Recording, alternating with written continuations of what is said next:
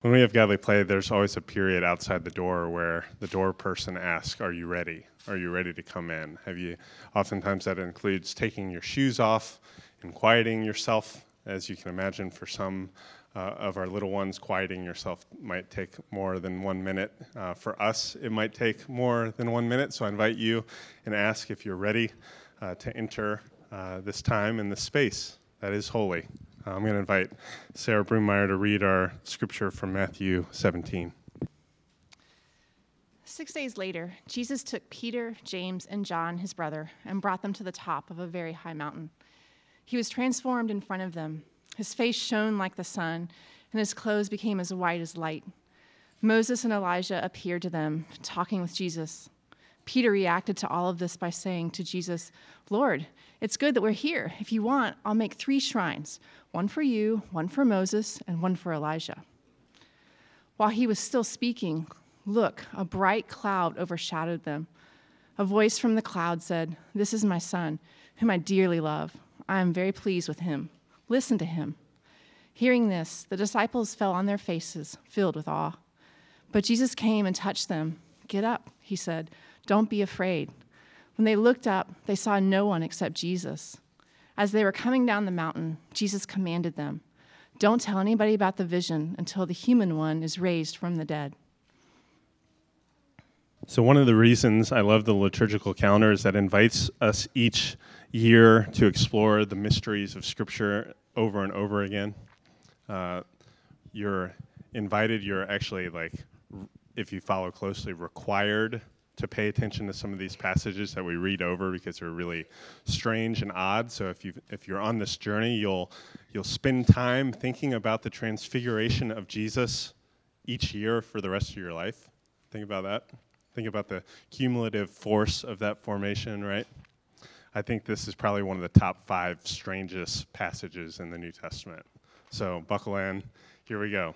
But I love actually we heard some of the musical meditation on this earlier. That Sufjan Stevens song has become a tradition for us. But there's also a lot of great visual meditations on this. These icons featuring Jesus and Moses and Elijah on the mountain. This one is from the Ukraine. Ukraine. It's really beautiful. And the final one is actually like an indigenous idea of Jesus and Moses and Elijah on the mountain. You see, before the action turns to the cross and on to the resurrection, the season that we're coming up to, first we're given Jesus with his disciples, and we're given a peek into the mystery and into the glory of who Jesus is and who Jesus is for us. Jesus has been talking quite a bit about the cross leading up to this. If you flip back in your Bibles to Matthew 16, he starts to foreshadow, he starts to set his face towards the cross. He starts to talk about life through death, not a life that avoids death or goes around death, but a life through and that lasts beyond death. He starts to talk about what the kingdom of God is like.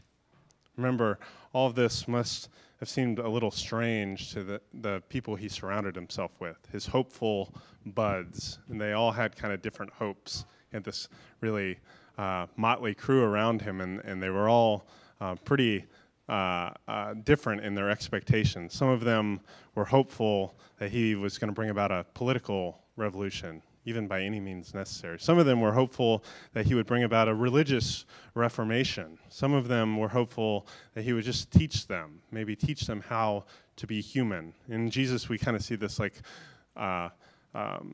reformation of their expectations in their minds, and almost like this Goldilocks kind of character where he's saying, not too much, not too little, just right, and pay attention to what I'm doing because I'll bring you into this new reality.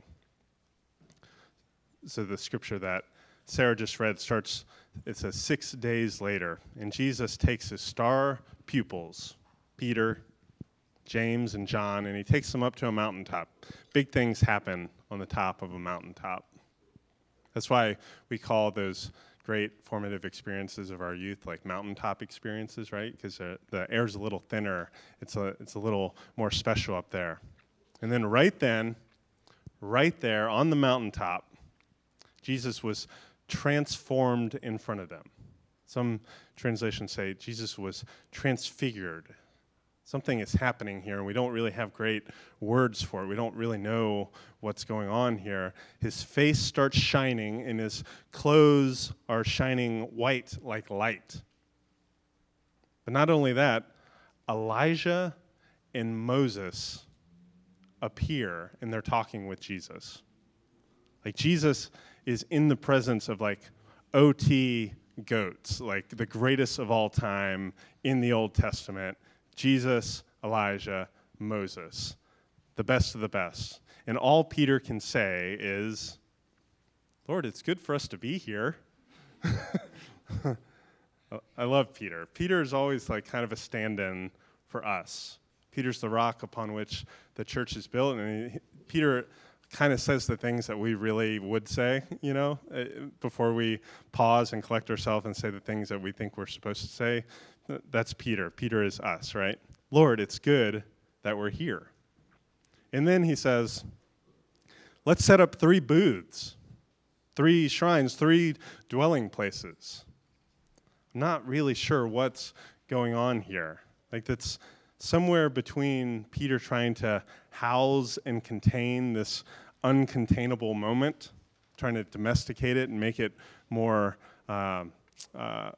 like a pin on a map, or it's just Peter trying to roll out the red carpet, trying to do something special. He doesn't know what to do, so he says, let's build something to commemorate this, to house this.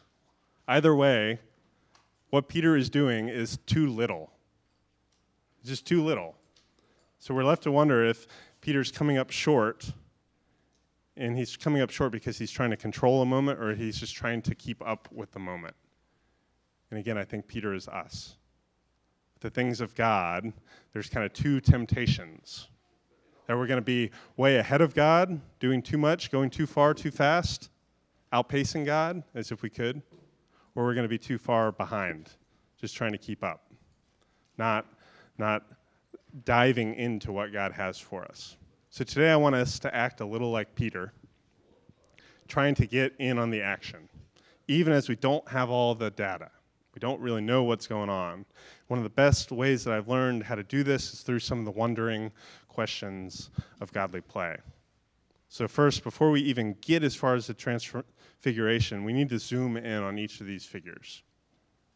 When we do that, we start to see kind of this interesting logic of loop. And earlier in the week, I wrote in my notebook like a working title for this, and it never got erased. And so I call this loop kind of the transfigure-8, right? Like this thing that is like this internal logic that is kind of confusing and never-ending, right? So Moses is a character we'll first tune in on. Moses' presence makes us flip back in our Bibles to remember who Moses was and why he's important. Little audience participation. Who is Moses and why is he important? Kids are welcome too, because they probably know this better than us. Who's Moses?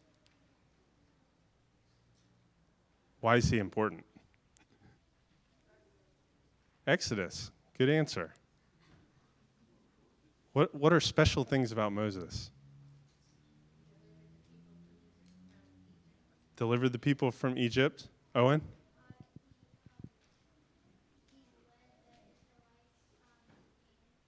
He led the Israelites out to Canaan. Good. He gave the law. That's big. That's big. Mountaintop and Moses and law. That's right.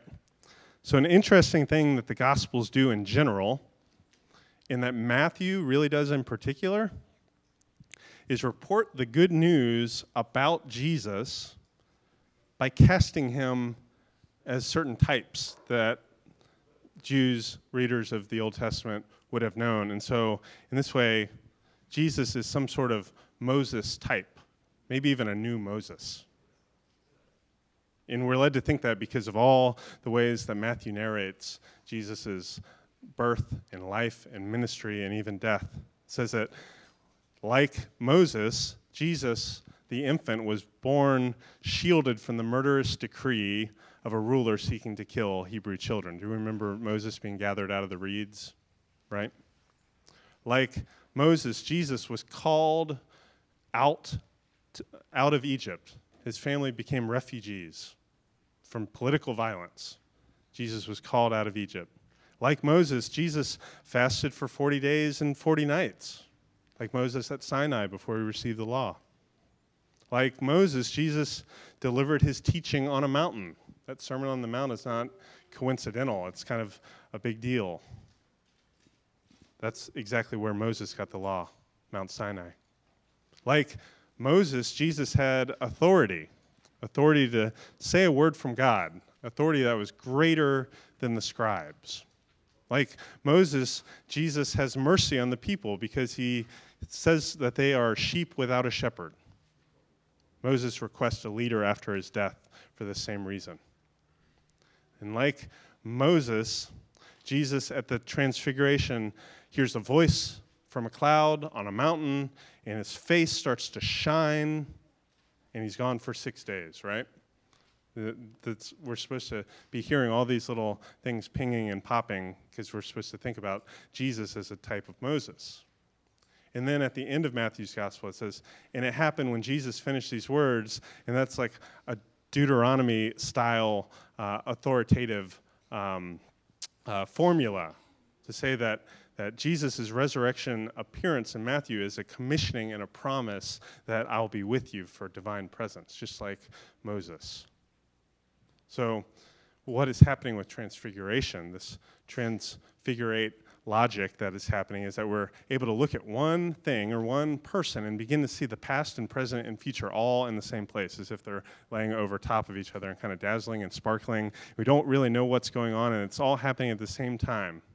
We're used to only seeing a slice, and now we get to see the whole thing, and just as your eyes start to adjust, it goes away.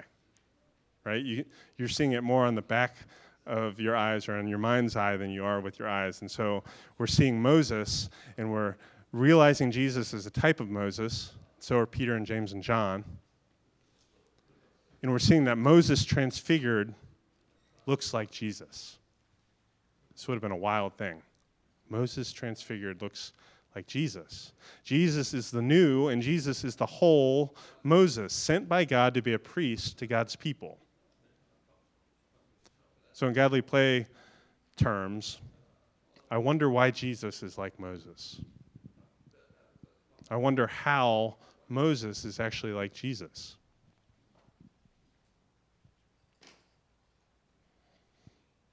And then there's Elijah. Elijah's, if we remember, I won't ask the audience, but be thinking in your head, who is Elijah and why does Elijah matter? Elijah's a big deal too. Elijah is maybe the most fierce and well-known prophet this side of John the Baptist, so it's no coincidence that John the Baptist gets confused for Elijah. Elijah is kind of like a prophet's prophet. He has like all the best things going for all the prophets. Like Jeremiah is really good at mourning over the city. And, Hosea is really also physical in his taking up the mantle of prophetic speech to God's people to come back to a faithful God whom they've been unfaithful. Elijah does all this, but also the cool stuff, like raising people from the dead and bringing down fire on wet wood, right? Elijah is a prophet's prophet. Walter Brueggemann is an Old Testament scholar. He wrote a book called The Prophetic Imagination. He talks about the task of prophetic ministry. He says the task of prophetic ministry is to nourish, to nurture, and to evoke a consciousness and a perception that is alternative to the consciousness and perception of the dominant culture around us. That means you can see with this description that having heard the words of Jesus on the sermon, this prophetic ministry of evoking a Moses type, he's also an Elijah type.